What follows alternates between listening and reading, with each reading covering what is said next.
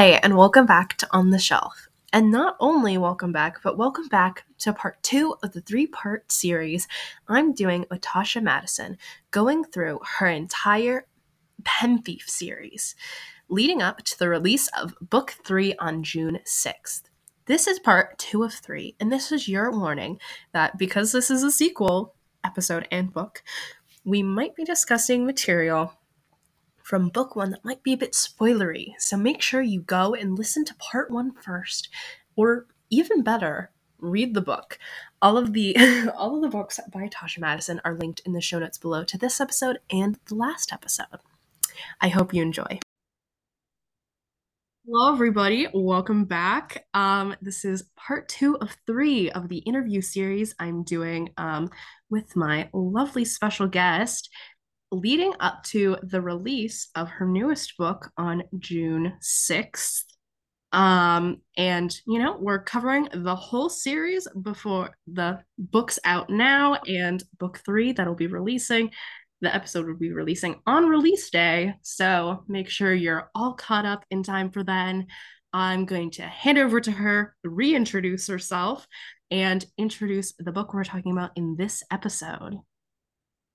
Hello, everyone. My name is Tasha Madison, and the book we're going to be talking about today is called The Pen Thief and the Chamber of Power. It's book 2 in a 3-book series. And this book, it's about an enchanted fountain pen who has chosen a geeky teen as its next owner, and there's just one problem. He isn't sure if he wants the gig. Yeah, completely fair. I always love the kind of maybe like a reluctant chosen one trope. I think that's a really cool kind of space to enter, and it's, a really cool book overall. Getting back into some more kind of introductory icebreakers, because we're all about that, getting to know the author as well as the book here on the shelf. If you had to spend a year in a fictional world, which would you pick and why? Ooh, this one is easy for me because I would never mind living in the MCU, Marvel Cinematic Mm-hmm. Universe, for a year, because then I would have an opportunity to have superpowers and meet one-of-a-kind creatures and people. So yeah, that's a given for me. Oh yeah, completely fair. Completely agree. So as we did with the last episode, describe this book in 3 words. The 3 words I would use to describe this book are mysterious adventures await. And that's because this book is really all about the explorations that Ernie and his cohorts go on to try to learn the truth about this mysterious power that he has. Awesome. And, listeners, if you want to kind of understand those adventures and mysterious powers, you got to read the book. Sorry to say, but you got to read the book. Yeah. Yeah. So continuing on, so you explained kind of the inspiration for book 1 and the series as a whole, but what was the inspiration when it came to writing this book? Was it any different than when you were developing book 1 and just kind of the process of how this one came to be?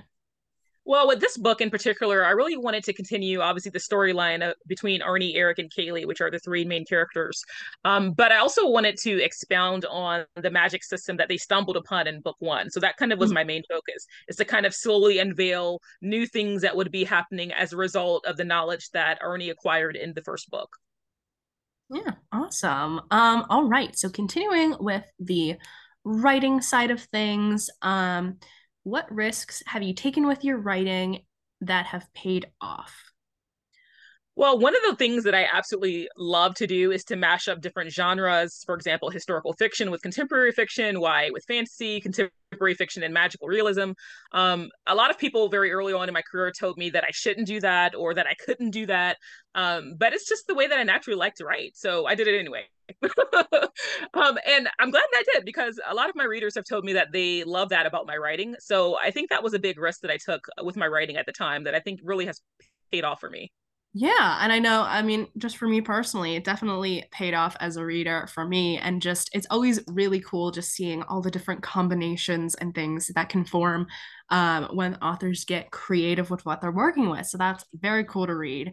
Um, Continuing with the writing things, of course, you kind of mentioned how you came up with the initial plot for the series as a whole. But normally, when you're writing, what comes first, the plot or the characters?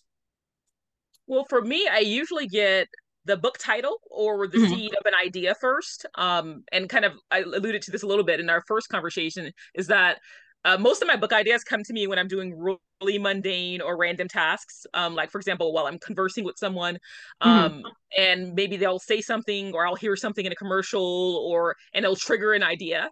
Um, I'm not sure about why it's like that, but it's just how my brain works. And I would say almost all of my book ideas are when I'm doing something really mundane, something in life, like just doing the dishes or vacuuming or talking to a friend, and they'll say something, and all of a sudden I'm like, "Huh, what was that you just said?" And I'll start Mhm. scribbling down a story idea. No, that's awesome. I'm always really interested in just seeing how that part of like someone's brain works when they're like creating a whole new universe. And I don't know, that's just really interesting to hear. I think, oh, the questions are a tiny bit out of order. So sorry about that. I almost re-asked you a question I just asked you. When you're writing, do you listen to anything, music? Do you have to have it be like dead silent, white noise? Just kind of what is your writing environment like? I very rarely play music while I'm writing. If I do, I will often find myself like singing or dancing instead of Yeah. writing. So for me, it's just very distracting for me. Like I'll be jumping around and dancing instead of actually writing. So I just don't do it that often. On the rare occasions that I do play music, it is almost always classical. Mhm. And for me, it's just kind of a no-brainer because studies show that it boosts brain power, it minimizes stress and anxiety. So on the rare occasions that I do play music, it's going to be classical. Awesome. All right. So continuing on with the book itself, did you always plan for your book to have a sequel? Were you initially just kind of writing the first book and thought, well, maybe I can continue the story, or when you started out writing it, you kind of had the plan that it would be three books? Yeah, I pretty much knew from the very beginning that The Pin Thief would be a series, but I wasn't sure if I would have enough material for three books, for example. Mhm. So before I ever wrote a single page, I plotted the first two books in their entirety, and I created a basic outline for book three. And then once I did that, I knew that I would have more than enough material to be able to write the series. So yeah, I kind of pretty much knew when I was initially started brainstorming, when I came up with the idea for the book in the backseat of my mom's car. I kind of knew, but I also was like, well, I just want to make sure that before I start book one, I have enough for book two, and I have a general idea of what I want to do for book three. Yeah, okay. That's really cool. Again, it's always just really interesting in seeing how the plot kind of unfolds to someone. And it's especially, I don't know if comforting is the right word, but it's kind of comforting to hear like there's a plan because sometimes there'll be a really, really good book and then there comes a sequel, but it's kind of clear like it wasn't initially planned to have a sequel and thing. This is more about movies, but um so Yeah, I'm that's definitely a planner when it comes to my writing. yeah.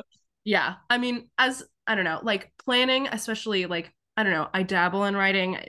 I would like to be an author, but we'll see what happens. But I know like the planning is always kind of hard. Like I can see the long distance goal, but the actual like nuances and events come as I'm writing. So that's just always really interesting to hear what other people's processes are and just kind of the whole overarching plot lines that unfold. So that's really cool to hear about. So you mentioned one of them in the last interview, but you currently have two other books that are not part of this series out, Fabric of a Generation and Pharaoh's Shadow. I'm wondering if you could share just a bit more about those and how the process for writing those books was different from writing the series, kind of general like inspiration and just how the projects differ from each other. Sure, yeah, those are completely different types of projects. My Fabric of a Generation is my debut novel. It's a young adult fiction novel, and I kind of mashed up the genres of contemporary fiction. It starts out contemporary fiction, and then halfway through the book, it switches into light fantasy. And basically, the basic plot line is about a teen girl who basically is going through life, and she is just kind of mad at the world, really. And in the plot, you kind of uncover the reasons why she is, and Mhm. she has a very strained relationship with her mother. And all of a sudden, she makes a wish. Her wish comes true, and she starts this kind of free fall through time. Um, Feral Shadow is a historical fiction novel, so it's completely different. And that one is a really cool story because I actually got the idea to write Feral Shadow when I was writing Fabric of a Generation, when I was writing the original manuscript for Fabric of a Generation. I almost abandoned Fabric of a Generation to write Feral Shadow. Oh, wow. But the original plot line for Feral Shadow, originally I was going to write it as a romance. And then I was like, you know what? That's not my wheelhouse. I'm just going to shelve it until I figure out some things later on. Well, I'm glad I shelved it because in the years that it took me to write Fabric of Generation and publish it, I learned that I'm a descendant of Ramesses III, who is who Feral Shadow is about. So I thought that was so cool that I ended up being related to one of the main protagonists that's in my story. I mean, you just can't plan this kind of stuff. So that was really neat. So those are just two differently, completely genres of fiction. And Feral Shadow is basically about his reign and the steps of all the things that happened of the people who conspired basically to murder him. Oh, Um, so I would say, in some ways, writing the Pin Thief series was harder than writing either of those two because I had to account for certain things that I wanted to happen later on because it's a series. mhm. And I had to constantly be mindful of what I was going to put in book 2 and book 3, even when I was writing book 1. While also remembering to plant certain things or certain ideas or scenes in the first book that would then later connect it to books 2 and 3.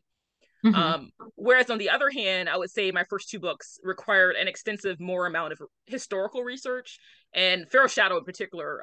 Before I ever started writing that book, I think I spent 2.5 to 3 weeks just doing research and reading tons of books and reading all kinds of things and talking to experts before I even put pen to paper. So I would say on a research side, Fabric of Generation and Feral Shadow were really harder to write just from that angle, just because it was more time consuming before I even started writing. But Pen Thief, I would say, is harder in the sense of when you have three different things to keep track of. It's kind of hard. You have to start mapping things out, which is why I'm glad I outlined so much early on. No, yeah. So, because I had heard, I think this might have been before you even reached out to me. I think I had heard of Pharaoh's Shadow because I really am interested in historical books and just things like that. So that had kind of come across my radar. So when you had reached out to me and I was looking through just the books you had written, it was like a connection moment where I was like, oh, that's so cool because it's been on my to read list for quite a while. And this definitely kind of gives me an excuse to finally go out and get it as just kind of encompassing the whole thing. But that's, I don't know, that's definitely really interesting. And this might be a stupid additional question, but for Fabric of a Generation and Pharaoh Shatter, those you went into them and you're like, these are one and done. Like once Mm-hmm. it's in and out in the world, like it's done. Versus with the Pen Thief series, where you're like, this is going to be at least 2 to 3 books. Yeah, when I first got the idea for Pin Thief, I knew it definitely could be 2 books, but I was worried that I didn't have enough source material to make it 3, which is why I spent so much time outlining and brainstorming. I love to brainstorm with my family members because they're really big readers like I am. And my dad in particular, like we will just sit down for hours and like brainstorm all the different nuances of everything, and I love it. And so I like told him, I said, okay, block out this time so that we can brainstorm, and he did. It was so fun. And so we just sat down and just like brainstormed everything. And then when we got stuck, and I'm like, oh my God, okay, I think we should do this. And then I was like, wait, but I can't do that because I have this in this chapter. So yeah, it's a very time consuming process because you constantly have to be mindful of all of the characters that you're juggling and all of the plot lines and where you want to end up. So it does take a lot of time. But yeah, for Pin Thief, it did take a little bit more juggling just because there's 3 books to be mindful of. Mm-hmm. Whereas Feral Shadow had a longer, I guess I would say, preliminary process in terms of research. But that one was just so much fun to write. Awesome. And that's really cool. Just how kind of supportive and engaged in your writing process your family is. I think that's really amazing to see is just like familial support and help in that way. Because I haven't heard a lot of people share like their family was really there at a part of the brainstorming storming process. So that's just really cool to see. Thank you for sharing that part of your story. But yeah, so back to the book itself. This is a bit more of a general question, but how do you come up with the character names? Because I know there's like a variety number of ways. Some people will just like scroll through baby name websites until something sticks. Some people, they just like come to them while they're out and about. Just kind of what's the process of naming your characters namely your main character, Arnie. Well, for me, yeah, for me, it's a kind of a combination of all of those things. Yeah, if I'm really stuck, I'll scroll through, baby names. But I usually in general, I like for all of my character names to have meaning. I don't choose my names of my characters randomly. I have some author friends where they do that. I don't do that. For Mhm. example, I wanted the protagonist in the Pentheus series to have a short, pithy name that fit his personality. And I wanted something that sounded kind of formal, kind of nerdy. And originally, I came up with the name of Arnold, and I was like, okay, mate, that's a little too formal. And so then I went with the shortened form of that, Arnie, because I was like, Arnie fits him more because I feel like that fits Mhm. the person that I want him to be. So I really think about the kind of personality I want my characters to have and what names fit that personality. Are they wealthy? Are they poor? Are they somewhere in between? Are they middle class? Are they well educated? Are they young? Are they older? And I consider all of those factors, and then I try to think of what name would fit them based on all of those factors. No, yeah, that's really cool. And I know like the process is totally different. I could not imagine just like randomly coming up with names because I think the additional meaning really adds something to the reader. And especially with the cases you said with Arnie, I think that's kind of cool because it's maybe not necessarily subconscious, but it's also one of those things where it's like when you first read the name, you kind of already have an idea of what this character is going to be like and just Exactly. and I think that's so cool that it's like even reading the name, you're like, okay, like kind of nerdy, but like, yeah, but like in a good way. But I just think that's so cool. And I really like kind of the method to all of that. So as we did with book one, do you have a favorite line from this book? Yeah, from this book, I would say my favorite line is Arnie recalled at the fortune cookie wisdom. It's from the third chapter when Arnie Mhm. and Eric are being scolded by Quaid, who is the leader of the Fellowship of Guardians. And I love it because how often does someone tell us something that we need to hear, but we don't want to hear, right? Mhm. And I wanted the scene to really convey that Arnie is older now, but he still has a lot to learn about himself. He has a lot to learn about himself, about others, and life in general, as we all do. And so I kind of wanted to show the fact that he was like rolling his eyes in this moment of someone older, like passing on their wisdom, right? As we've all done as teenagers, but also to show the fact that, okay, he's really starting to connect with other people, but not necessarily in the way that he should be. But I wanted to show maturity, but also show the fact that, hey, he's still a teen. Like he's 18 now, but he's still a teenager. Yeah, no, and that's completely fair. And again, it's just one of those I don't know. I keep saying subconscious. I don't think it is, but just one of those things of like what you can glean about a character, even from like a really small line like that. And I think that's really an impressive storytelling technique and just something you've implemented really well throughout your writing. So we do have the shop small corner next. However, and I know this is like a tiny bit off script, but I do have another question of just kind of your writing process. And I'm wondering kind of if you do get writer's block or something like that, primarily with this series, what's kind of your way of getting out of it? Do you take a step back? Do you just write through it until you've like solved it? Just kind of what's your process for those moments when you get stuck? Sure. I don't personally really believe in writer's block. To me, Mhm. writer's block is nothing more than burnout or stress.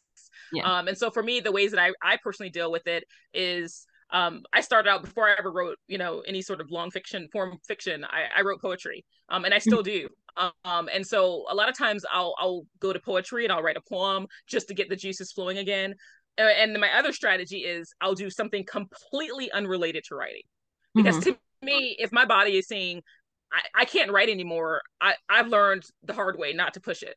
And so I'll forget about the deadline and I'll just say, okay, you know what? Today I'm taking the day off and I'll go spend time with family and I'll go do something just completely just non-writing related just to get my mind off of it. And every single time I come back feeling more refreshed and more, and my brain is just, it can tackle the issue a lot more easily because I've had Mhm. rest. So for me, writer's block is just needing rest and accepting the fact that it's time for you to step away briefly, so that when you come back, you can pursue your writing with more passion.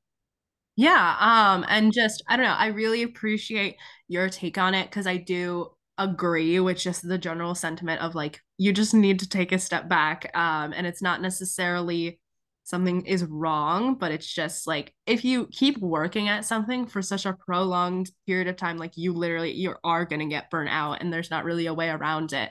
So I think just the way you approach it is really good. And I agree that it's like we kind of need to move away from the writer's block kind of like the just general name and just kind of acknowledge what it is that it's like you're just tired. Like it's not it's not a bad thing. Um Right.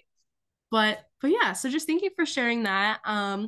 We're back again at this at the shop small corner.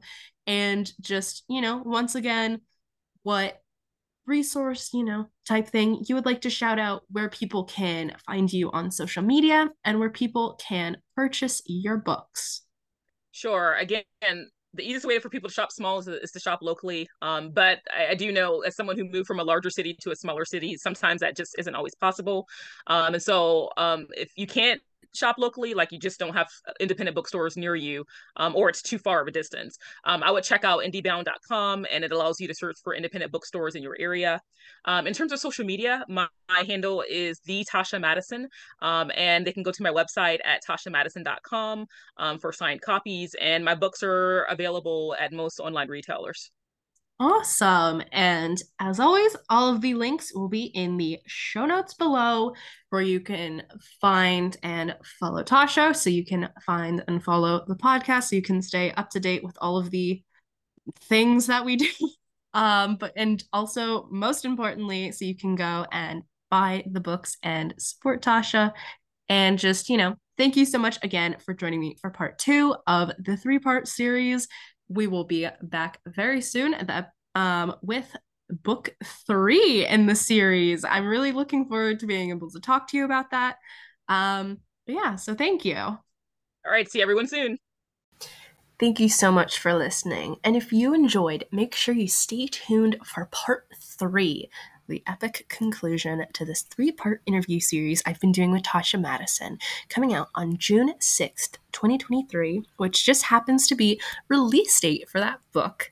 That's right. Make sure you catch up on everything you need to, and we will see you soon. As always, I'm Nora Quinn, and this is On the Shelf.